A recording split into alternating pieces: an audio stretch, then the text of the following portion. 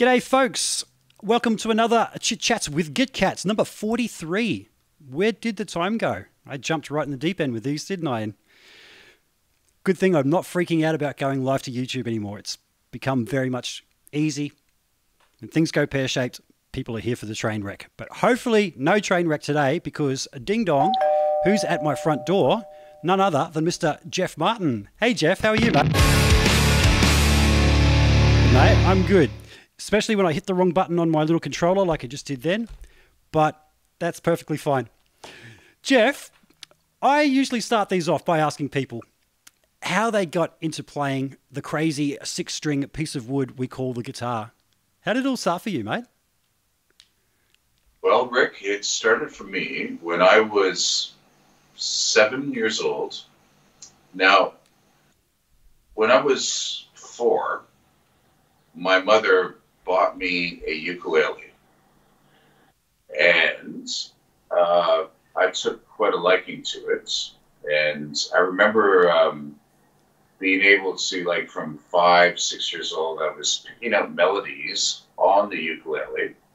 Wow. Now, my mother's brother, my Uncle Larry, when I was 7 years old, he started showing me chords on the guitar. And the way I remember it was that he had this big Gibson jumbo, Dove acoustic guitar, right? And for me at the time, it seemed like it was like this. Yep. Right? But he showed me chords to, like, for instance, the Everly Brothers and Elvis and Roy Orbison. And that's kind of how I started at 7 years old. And then my father, who was a bass player and really into the blues and all that, once he saw the shining that I took to the guitar, my father at a very early age, like probably like 8, 9 years old, started making me listen to, like, B.B. King, Albert King, Freddie King, all the Kings. Cool. And I just kind of went from there. Yeah. Nice one. And singing, I mean, not only are you the guitar player in the band, producer, etc., singing, did that come early for you? Was that something that came out of necessity later on?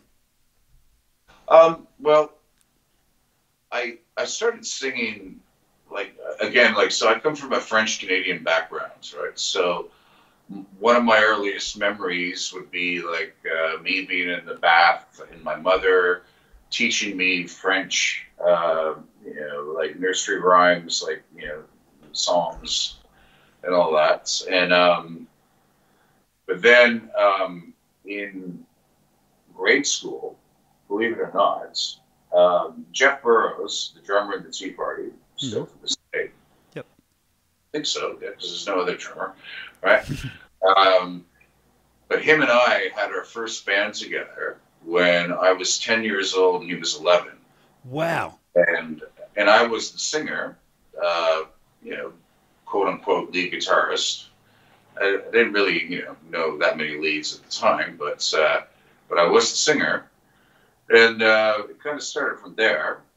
And then, it's complicated, but, I don't know, like 1990 was when the Tea Party officially formed with Stuart and myself and Jeff Burrows. And that's kind of when I more or less became a professional lead singer. Uh-huh. Cool. So you said you grew up listening to the Kings, or your father introduced you to the B.B. Kings, the Albert Kings, etc. How did you get the Middle Eastern influence in your playing? Because, I mean, it's very obvious. That's a very good question. How did that come about? Well, how it came about was this. I had, so that same uncle that taught me those first guitar chords, his son, which would have been my first cousin, was probably 3, 4 years older than I was. I was a big Beatles fan as well. In my, from, I'd say, like from 8 till 11 years old. I was a big Beatles fan, but what I didn't like the older Beatles. You know, the ones with Ah, like beards and the long hair and all that. Right, that kind of scared me. okay. Right? Yeah. But my cousin Michael decided on my 11th birthday that he was going to properly educate me on the Beatles. Because up until that point, for me, it was only like, you know, I want to hold your hand, she loves you, yeah, yeah, yeah, blah, blah, blah, right? And so Michael, my cousin, for my 11th birthday, he bought me Sergeant Pepper's, and it was a cassette. And my father had this, like our family home, like my dad was all about audio and visual and all that, even back then. Cool. So we had the best cassette player that you could ever imagine, but it was probably about this big. And I put it on. I put Sergeant Pepper's on, and I remember hearing the George Harrison track "Within You, Without You." And now I don't know if you know, many of your people that are watching, if you believe in past lives or anything like that. But all I can say is that at 11 years old, when I heard that George Harrison track with the sitars and the tabla and just that classical Indian influence, it was almost like at 11 years old, I remembered everything. Wow. And that's when it all started. Cool. Cool. So, what was the first exotic instrument that you got into playing once you Um, discovered that? well, see, the thing was that coming from Windsor, Ontario, where the three of us grew up, three members of the Tea Party, um, you're kind of hard pressed to find any Indian instruments in a border town, you know, bordering on Detroit. But what happened was with the success of the Tea Party, which came quite quickly, we got signed to EMI in 1992. Splendor Souls came out in 1993, and all of a sudden we had a platinum record, and videos, and all that stuff, and we're touring the world.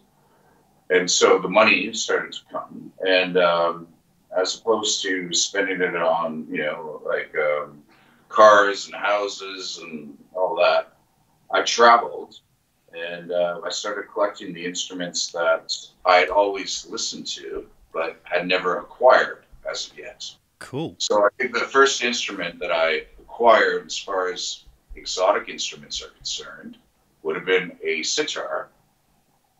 So that was the first one.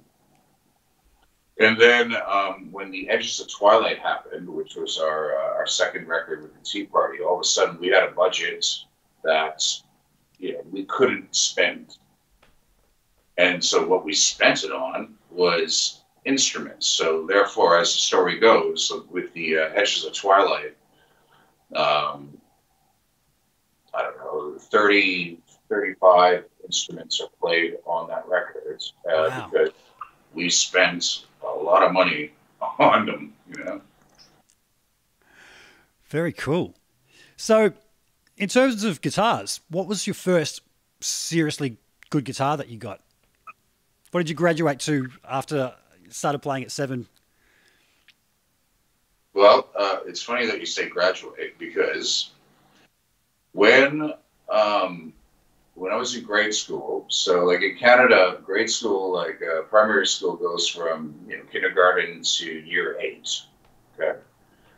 And in year 6, my father bought me like a Les Paul copy. It was a company called Vantage. Uh-huh. So a black Les Paul, right? Yep.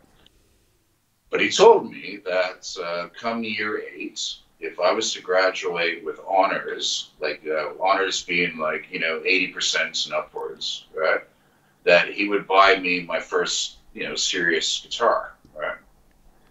And so I was pretty dedicated, and I made sure that honors happened. And my dad took Jeff Burrows and I up from Windsor to Toronto, so up the highway like 4 hours. And we went to the big music store in Toronto called Long McQuaid's, which would be the equivalents here in Australia of like Billy Hyde's or something like that. Okay. Yep. And I picked out a Les Paul Custom, cherry red with gold hardware and all that. It's the same guitar that people would see me play that first Tea Party video, The River. That was that guitar. Cool. And yeah, and it was heavy as fuck, but I loved it and it sounded amazing. And ever since then, my love for Les Pauls and Gibson guitars, it's never waned. So. It's funny. Like I was just thinking, you said you got the Vantage Les Paul in year 6, and I think whatever it is that you get thrown into your hands at first really steers the direction that you want to go with guitars. Would you not agree? Like for me, it was a Strat style guitar, and everything since has been Strat style. And just looking around your room there, I can see you're surrounded by Les Paul and Gibson style guitars. Do you like Fender style guitars as well, or the Gibson style more your thing? I do, but I've never, out of all the guitars that I own, so like probably around the world, there's 48, maybe 50 guitars that I have, right? Mm-hmm. The one guitar that I don't have in my collection is a Stratocaster, but I do have a Fender Telecaster. And now, here's what's interesting. Would you like to see it? Yes, please. Yes, please. Okay. All right. So I'll get my beautiful assistant to hand it to you. Yeah, so.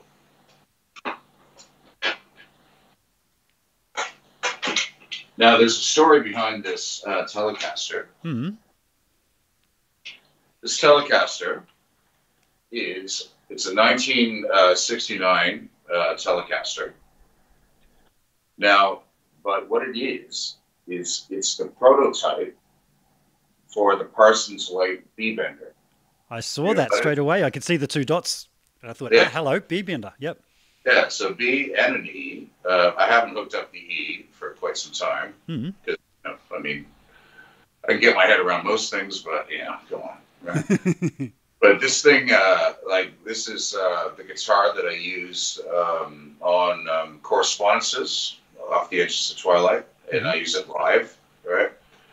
It's got like a Jeff Beck humbucker in that position there, right? So when I hit the lead pickup, it really it takes over like a humbucker, right? It's got a lot of gain. Yep. And the whole B-Bender thing is something that's, I mean, I've learned most of my tricks off of Jimmy Page. Yeah. And this is another one, right? And but I love it. Like I've taken it a bit further because I've gone back to the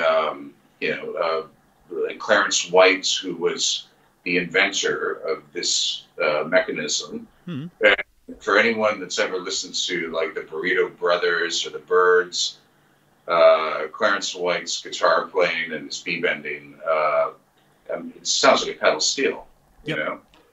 And so, yeah, it's part of the arsenal, like, especially the guitars that I have here in my studio are different, like much different than the ones that I have overseas that are in storage specifically for the Tea Party, because those are live guitars.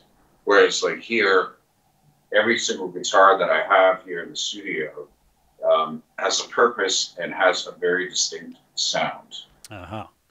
Yeah. Now, somehow when you said out of all those guitars, you only had one Fender, I knew straight away it was going to be a Telecaster. I could just see that being something that you'd be playing. How about amps, mate? What type of amps do you gravitate towards? Or are you one of these guys that has a multitude of them? Well, with the Tea Party, again, in storage in Canada, waiting to be fired up, I have matchless amplifiers. So when you see the Tea Party play live, I've got two 120-watt Super Chief heads, three matchless 4x12 cabinets, and then on both sides of those, I've got two Fender Bassmans, right? Mm-hmm. But that's all in storage over there. Over here in my recording studio, I simply have, I don't know if we can show you this or not. No, we can't. But I have, you know how Jimmy Page used to use in the early days of Led Zeppelin, it was called the Supro amplifier. Uh-huh, yep. Well, I actually have the amplifier before it was called Supro. It was just the Jensen Speaker Company. And so this amplifier that I have here in the studio dates back to 1959. And it still works, don't you? Yes, you still work. And it sounds amazing, you know, because the thing that a lot of producers that do rock music, what they don't get, and what Page always got when recording Led Zeppelin and producing Led Zeppelin, is less is more, right? Uh-huh. And the smaller the amplifier, the smaller the wattage, the more that you can fit it in to the actual stereo spectrum of the speakers, right? Uh-huh. You know, because like you start recording Marshalls at like 11, and then you try to fit it into a mix. Well, it's not really fun for the ears. Not at all. Not at all. And this seems to be something that's a common theme talking to various guitar players. I know both the guitar players from Australian band The Angels brought up the fact that one of their big records back in the 80s, they were using a little amp with an 8-inch speaker, and it just sat perfectly in the context of a mix. So I totally get what you're saying there. Very good. Jeff, I figure you're probably not much one to be using modeling then. Have you ever tried any of the modeling amplifiers out there? I have. They work great for like for instance when I was over in Vancouver in October of last year, and I was doing some tracking with the Tea Party at a studio called the Armory. Well, when it came to just rehearsing, right, it was great, you know, because you could just dial something up. There it is, right? But that's just for rehearsals, right? But I prefer to, you know, do the hard yards and find the right amplifier and the right sound properly, you know, for when it comes to recording.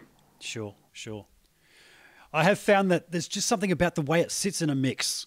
And I was talking to somebody about it this morning, that modelers just don't seem to sit in a mix quite the way that a mic'd up speaker does. I didn't figure you'd be much one for using one of those live. No. I've never used it live, but they serve their purpose, right? But the thing is, though, is that when it comes to recording, you know, you have to understand that it's digital masking, you know, like more or less, right? Mm-hmm. Yep. And so you're kind of well, you're fooling yourself, or you're fooling the actual stereo field by thinking that, oh, I can just dial in a Fender Twin. Well, no, you can't. You have to actually have a Fender Twin, or you have to have a Supro, or you have to have a matchless combo, or you have to, you know, because if the recording is done properly, it does not lie. True. Very true. Now, Jeff, you mentioned Jimmy Page as being a big influence. Is there some other guitar players that you could cite as being big influences on your playing?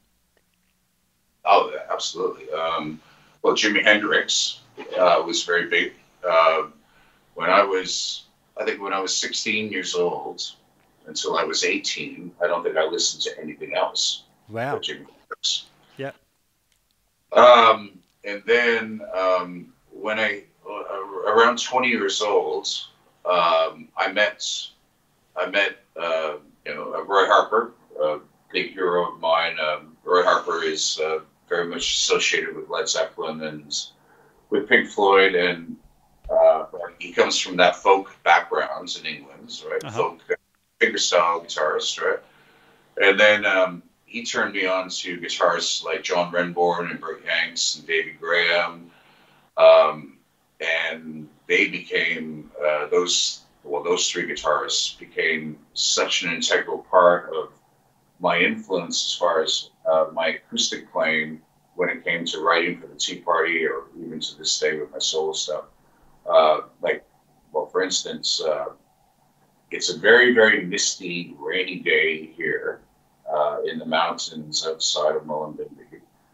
And Melissa and I, we were listening to John Renbourn as we were getting, this beautiful cauliflower truffle infused soup going on the stove, So. Nice. So, looking at your acoustic playing and the Middle Eastern influence, having to learn scales to play that kind of thing, was that something you just did by ear, or did you seek out books trying to find how to get that exotic sound? No, well, as I told you, Rick, like going back to when I was 11 and I heard that Beatles song, something happened, and it's very inexplicable. So I'm supposed to be a man of words, but I really don't think I can put it into words. I just remembered everything. Wow. So when I started, like with the success of the Tea Party and traveling around the world, and I could find these instruments that I had always heard, right? Because my father, when I was a teenager, would give me an allowance, and I would go over to Detroit, and I would buy any records that had, like in the world music section, that had like an instrument that I'd never seen before, right? Mm-hmm. Like a sarod, or like Moroccan instruments like a gimbri or an utar or things like that, oud, for instance, right? And I would just completely saturate my psyche by listening to the music. And then eventually, when I started traveling around the world and I could collect these instruments, I got it. They all came. Nice. Now, how about the electronic influence? Because in the Tea Party music, there is that bit of an industrial electronic edges happening in there as well. Where did that come from? Well, essentially, with the edges of Twilight, with the whole Middle Eastern Indian influence, and that being our second record, I felt at that time, I felt that, well, we had done that. We had basically, now we put our stamp on something in rock and roll, right? To the point where after the Edges of Twilight, any rock band that did anything remotely Middle Eastern got compared to the Tea Party, right? Uh-huh. So that was, there's your stamp, right? But then I thought, okay, well, now what are we going to do now? And at that time, one of my favorite records was The Downward Spiral. Right? Yes. And I loved Trent's production.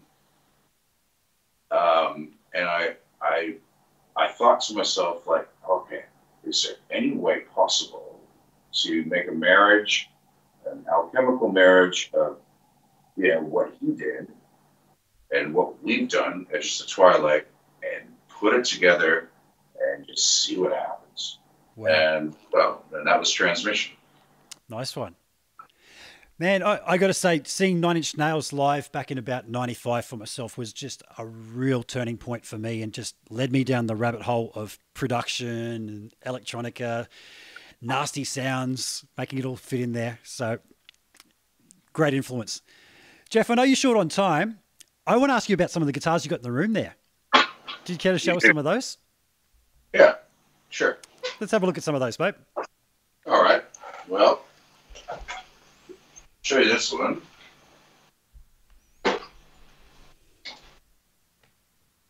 So this is my 1968 Les Paul Black Beauty. Nice. But what it has in it is it's called a Transperformance guitar system. Never heard of it. What's that all about? This guitar tunes itself mechanically, not digitally, mechanically. Wow.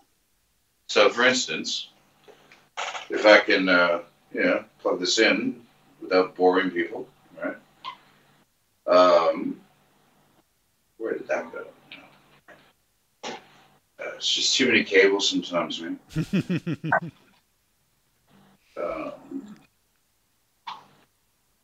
I just have to find it. Oh, there it is. Okay. All right. So,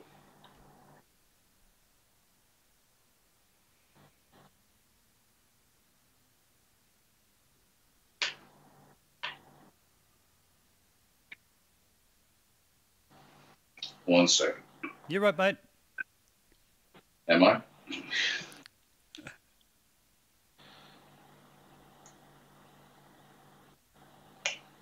So, being that it tunes itself, does that can you program alternative tunings into it? You think? I hope so. That'd be one of the major draw cards of it. I'm just trying to get some light in here. And is that something you use live a lot to help accomplish all the different tunings that you use? I have used it live. Yeah.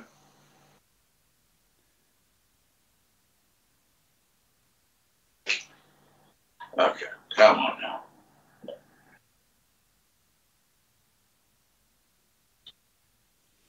Trust me, this is worth the wait. Okay.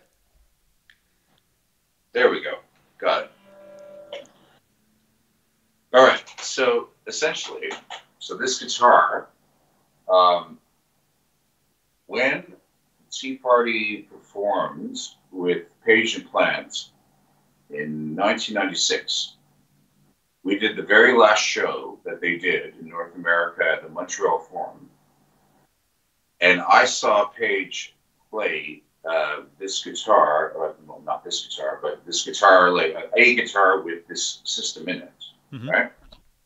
Now, Page was only using it, so like for an effect, like to begin a song, right? To go back and forth between tunings. Yep. Okay. But then when I spoke to him after the show, and he explained to me how it works, I was like, oh, okay, no, this guitar was meant for me, right? So essentially, it's like this. So I've got all these menus in here that I've programmed, right? But for instance, the Edges of Twilight. Okay?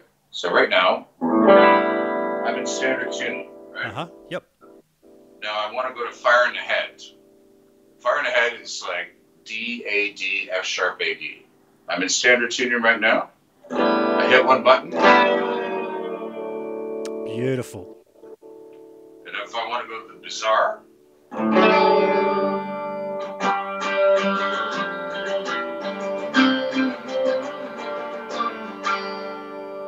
I want to go to like Sister Lake, Winter Solstice.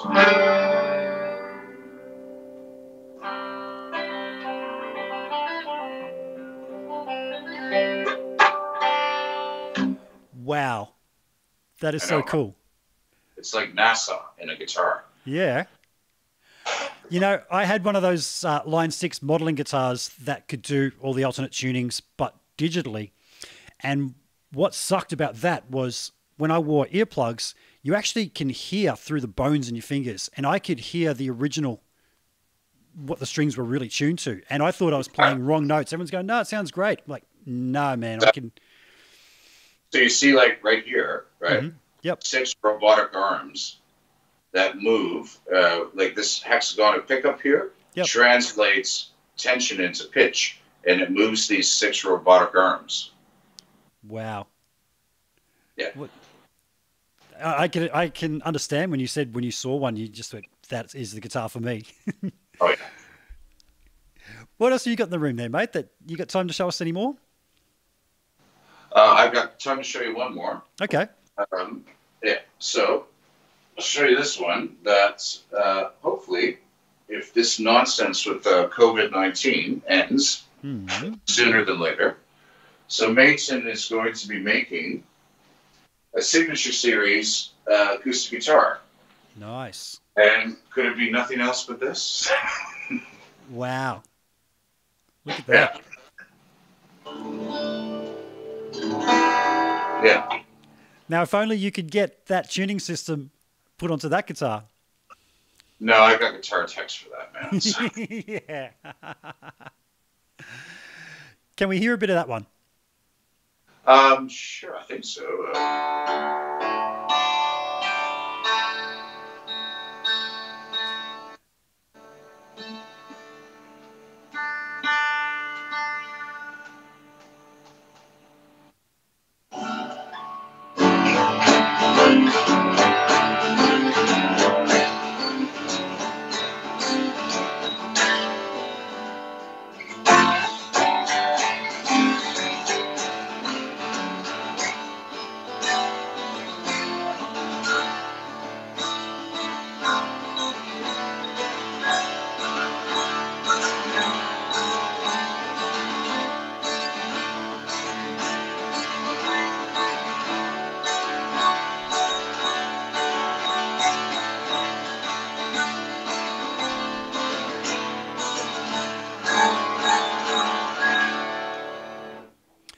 Beautiful. So, being a signature guitar, did you choose the woods and everything in that?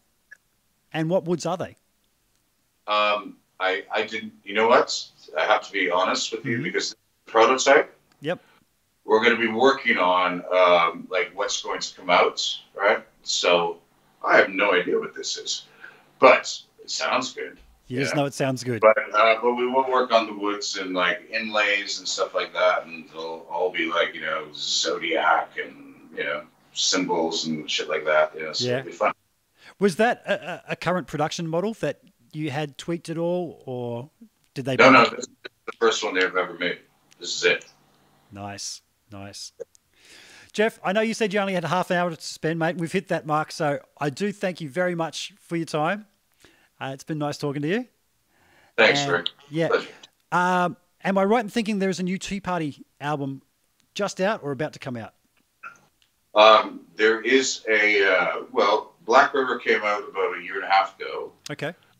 But yes, there is a new one that I'm working on, which that's the reason why I've got to cut this short, because I've got to finish a couple mixes tonight. But other than that, my new solo EP, Cinnamon Rose, came out about 2.5 months ago. And that's doing extremely well. And things are looking up and up. Awesome.